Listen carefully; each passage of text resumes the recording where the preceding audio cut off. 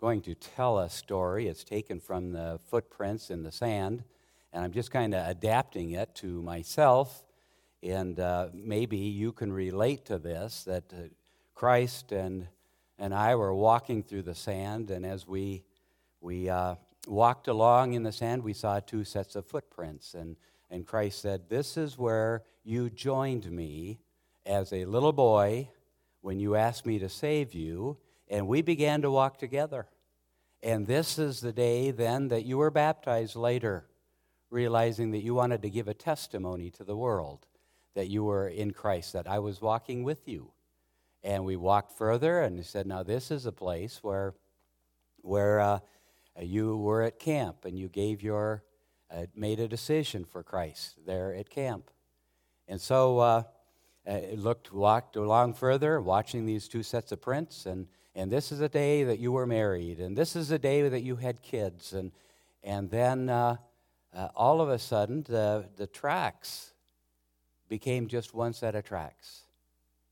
And I asked, "Lord, this is a terrible day. This was the day that I had to go on Facebook, and I had to go out alone. And here I am all by myself." And Christ said, "No, look closer. Look at the prints in the sand. The prints are now twice as deep, because during that time I was carrying you." I don't know what kind of turmoil is in your life, but I imagine there will be, if that already hasn't hit. You will be anxious as I become anxious. And you may ask the question, "God, where are you?" Or maybe you will hear somebody ask you that is not a believer, saying, "Where is God now?" Where is God now? You've probably asked that question. You've probably asked it. Maybe you've even said it out loud. Maybe, though, it was all by yourself. And so you ask it, "Where are you, God? During this time, I've lost my job. I've lost my retirement. I've lost everything. Where are you, God?" Where is God now? It's a popular question. Some people will say, "Well, my God would never allow anything like this to happen. My God would never let these disasters happen. My God would not allow an economy to collapse. My God would not allow the injustices of this world, the disasters, the wars, the pandemics." No, that is true. Their God wouldn't, because their God is a God that is serving them. That's the kind of God that most people want today, is a genie in the bottle that they can get their wishes. And their God does that. They worship the God of entertainment, or the God of fame, or the God of health, or the God of riches. But these gods all revolve around them. And these gods serve them. But that's not the God of the Bible. And that's not the God we need to fear, love, and respect. The God of the Bible, his goal is to make unbelievers, broken people, his children, and then to teach them or make them more like his Son, Jesus Christ. Where is God now? He is doing that. He is trying to make broken people whole, and those that are whole, he's trying to make them more like Jesus Christ. Why? Because then we can become worshipers of God. The gods of this world worship man, take care of man, give them happiness. The God that we have come to love, the God of the Bible, he deserves our glory. So he is making worshipers of him. And that's my desire today, is that we might worship this God. So where is God now? When I was working at Arctic Enterprise through seminary days down in Minneapolis, we had a supervisor. His name was Ray, and he would walk around and check on our work. He would look at the wells to make sure that they were right. He would look at that everything was going right Why? For his good? No, not necessarily. But because he knew that later an inspector would be coming along, and he would be looking at my work, and if it was not done properly, he would take a red tag out of his pocket, and he would poke a wire through the piece that I'd welded, or the pieces, and he would twist it on there, and he'd walk away, left it with a red tag, saying, this is worthless. This needs to be redone. He was my supervisor. What is God doing now? Where is he now? He's supervising. What is he supervising? Well, 4 things I just want to mention. He is supervising our dying. That sounds kind of morbid, doesn't it? He's supervising our dying because God's word does say it's appointed unto men once to die. Yeah, we're going to die. For kids, that's hard to believe, but when you get older, you begin to realize we're going to die. It is appointed unto man once to die. After that comes the judgment, the decision where you go, where your soul will spend eternity. Adam and Eve broke this world. Because they broke this world, we will die. They disobeyed the command that God gave them to eat of the don't eat of this fruit, and they went ahead. They thought they would become as God, and that's what they wanted. Typical of us, we want to be God. We want to sit on the throne. And so they disobeyed God and broke the world. And now all creatures, all creation, began to die from that day. And we experienced 2 things, corruption and condemnation. 2 things that all of creation experiences because of man's sin. Now, corruption, that's the aging process. We begin to corrupt after we are born. We spiral downward. The older we get, we recognize that. It's not just for us, but if it's metal, it ends in rust. If it is wood, it ends in rot. Or for us, it ends in receding hairlines and rheumatism and ruin and eventually death. That's what takes place. That's why Jesus, in his Sermon on the Mount, says, don't invest in the things where moth and rust and decay enters in, or thieves come in to steal. Invest in something that lasts for eternity. So where is God? He's supervising our death, a broken world. Matthew 10, he describes this broken world of corruption. I want to read a few verses here, beginning with verse 28 of Matthew chapter 10. And fear not them which kill the body, but are not able to kill the soul. Now, we've got all kinds of things out there trying to kill the body. And sometimes it's long-term, sometimes it's short-term.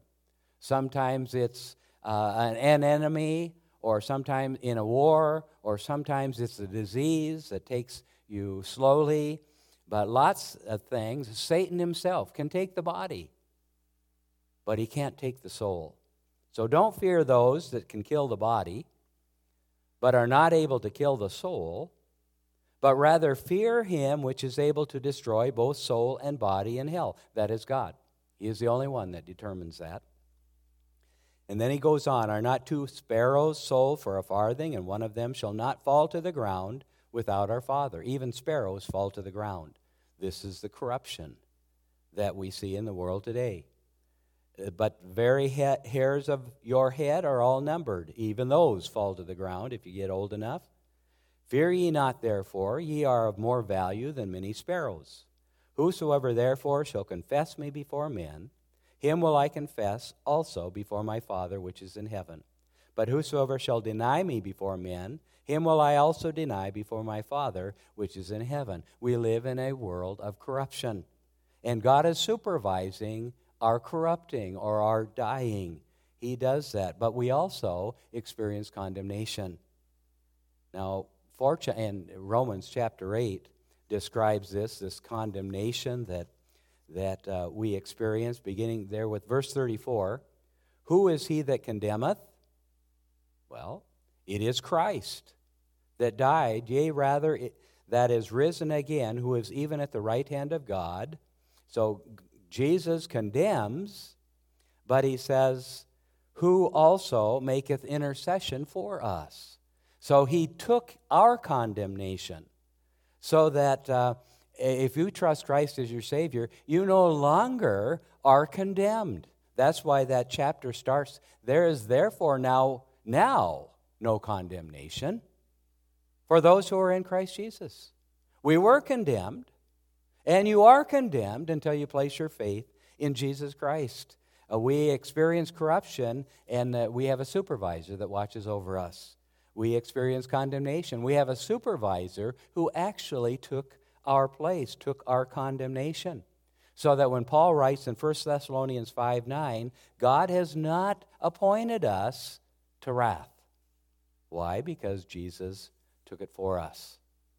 We die of diseases like all men, but not necessarily because of particular sin. We die because of the fall. But for believers, the sting of death has been removed. We were running with, and we were given hope. Yesterday, talking about those that die in the hospitals and seeing the difference between those that are believers and those that are not believers. And one of the runners is a nurse. We call her Chris with a K, and she described to us people that they have seen die and the difference between families that have no hope and those that have the hope that comes through Jesus Christ. So where is God now? He's supervising our dying. Where is God now? He is supervising our growing. As believers, God's goal for us is to make us like His Son, Jesus. So sometimes He has to inflict pain, sickness on His people. And for us, it is a purifying effect, and that's what He calls it in Scriptures. He wants to purify us as with fire, and so it can be painful. But this is not a condemnation. This is God's mercy, making us like His Son. In 1 Corinthians chapter 11, it said there were some there that God even took home. Some He just had them get sick. Why? It got their attention. It helped them to understand that they were making choices that were not like Jesus Christ would make. And so verse 29 says, for he that eateth and drinketh unworthily eateth and drinketh damnation to himself, not discerning the Lord's body. For this cause, harboring sin in your life, is what he's saying, for this cause many are weak and sickly among you, and some even sleep. This is God's mercy. He's helping us grow. If we will not grow after we become a believer, there are times when God says here, or Paul, through the inspiration of the Holy Spirit, says that some will even die because of the choices they are making are spiraling them down. And so God cuts them off before they sin anymore. And that is a blessing. Where is God now? Okay, He's supervising our dying. He's supervising our growing. He's supervising His own judging. And He did that often by disease or by pestilence, in the Old Testament especially. He did that with Egypt when Egypt would not let Israel leave the country. Then they went through the plagues, and the last was the death of the eldest son or eldest child in a household. And so God sometimes uses disease as judgment. Sometimes it's a particular judgment upon sin. I know in Acts chapter 12, King Herod says, he makes a speech, and all the people say, he's like God, he is God, he is God. And apparently King Herod thought, they believed their message, and he thought, well, yeah, I must be a god. And it tells us that immediately the worms infested his body and he died. Now, in my mind, I think of a cow that had an injury in its eye. And so if you're eating lunch right now or if you're eating breakfast right now, you might want to mute this. But this cow injured its eye and it got infected, and the flies lit on it, and maggots began to to eat in that cow's head and eat that eye and all around. And I remember when we found this cow and brought her in, that we put a purple medicine. We just sloshed that purple medicine into that eye socket and all that decay and all those maggots that were there to kill them. And so that's how Herod died. I think, what an awful way to go. But I'm amazed that there are many people in authority in our government and other governments, and I wonder, well, why doesn't God send lightning to judge them for what they just said?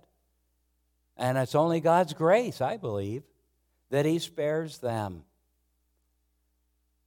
Number 4, where's God now? He's supervising His warnings. I think right now He is giving this entire world a warning. Now, there are times when various things happen in neighborhoods or in communities or cities. But for this, as Steve mentioned, this is around the world. It isn't just here. I think what it is really is a thunderclap. That I know that you hear the thunder, and that's a warning. Hey, we've got better be careful. Apparently, lightning has struck someplace. Lightning has split the clouds, and the clouds come back together and causes this roll. We've got to be careful. I remember watching a soccer game over one of our kids' soccer games, and it began to rain, and it was clouded up, and we began to see lightning, and we began to hear thunder, and that was a warning. Gather up our chairs, put down the umbrellas. And I remember Adam was carrying some poles he had a tent set up. He was carrying some poles back to the car and running with them, and lightning struck, and his hair stood on end. It was a warning. I think right now, God is warning us. He is supervising His warnings to us. What are the warnings for? Get us to change direction, or get us to stop, or get us to go, get us repent, change our actions, change our attitudes.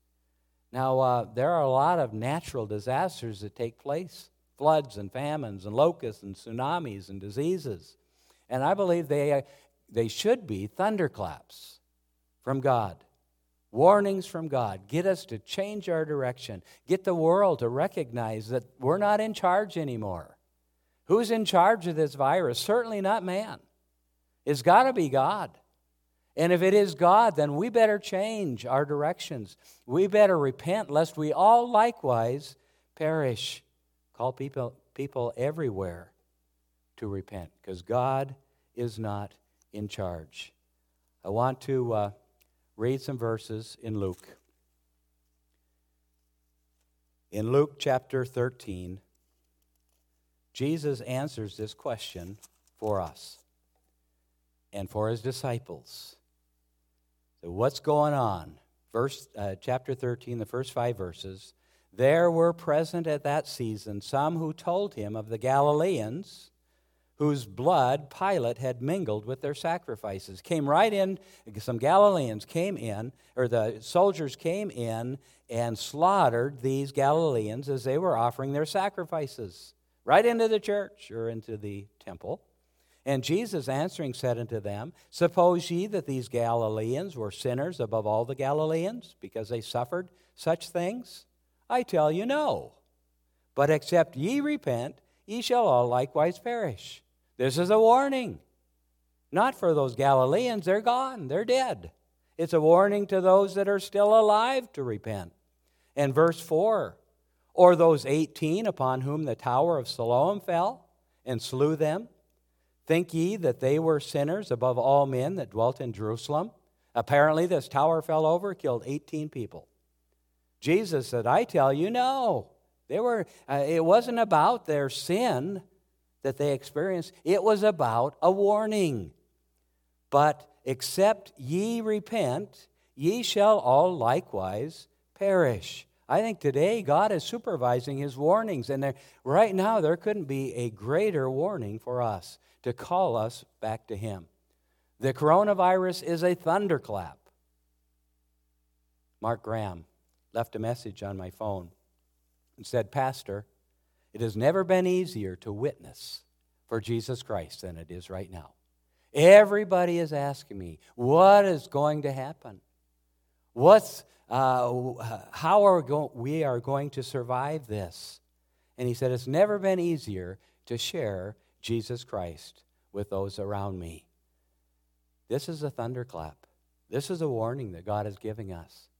He's given us mercy. He's given us a few more days before we might all perish, maybe a few more years, maybe a lot of years. But this is a thunderclap warning us about this. John chapter 16, verse 33 says, These things have I spoken unto you, that in me ye might have peace. You want to have peace? In the world ye shall have tribulation. Yeah. We will have tribulation. But he's right. He's talking to his disciples. But be of good cheer. I have overcome the world. Tom Kinsley sent me something on internet. It said, a conversation. Satan says, I will cause anxiety, fear, and panic. I will shut down businesses, schools, places of worship, and sports events. I will cause economic turmoil. Jesus says, I will bring together neighbors, restore family units. I will bring dinner back to the kitchen table. I will help people slow down their lives and appreciate what really matters.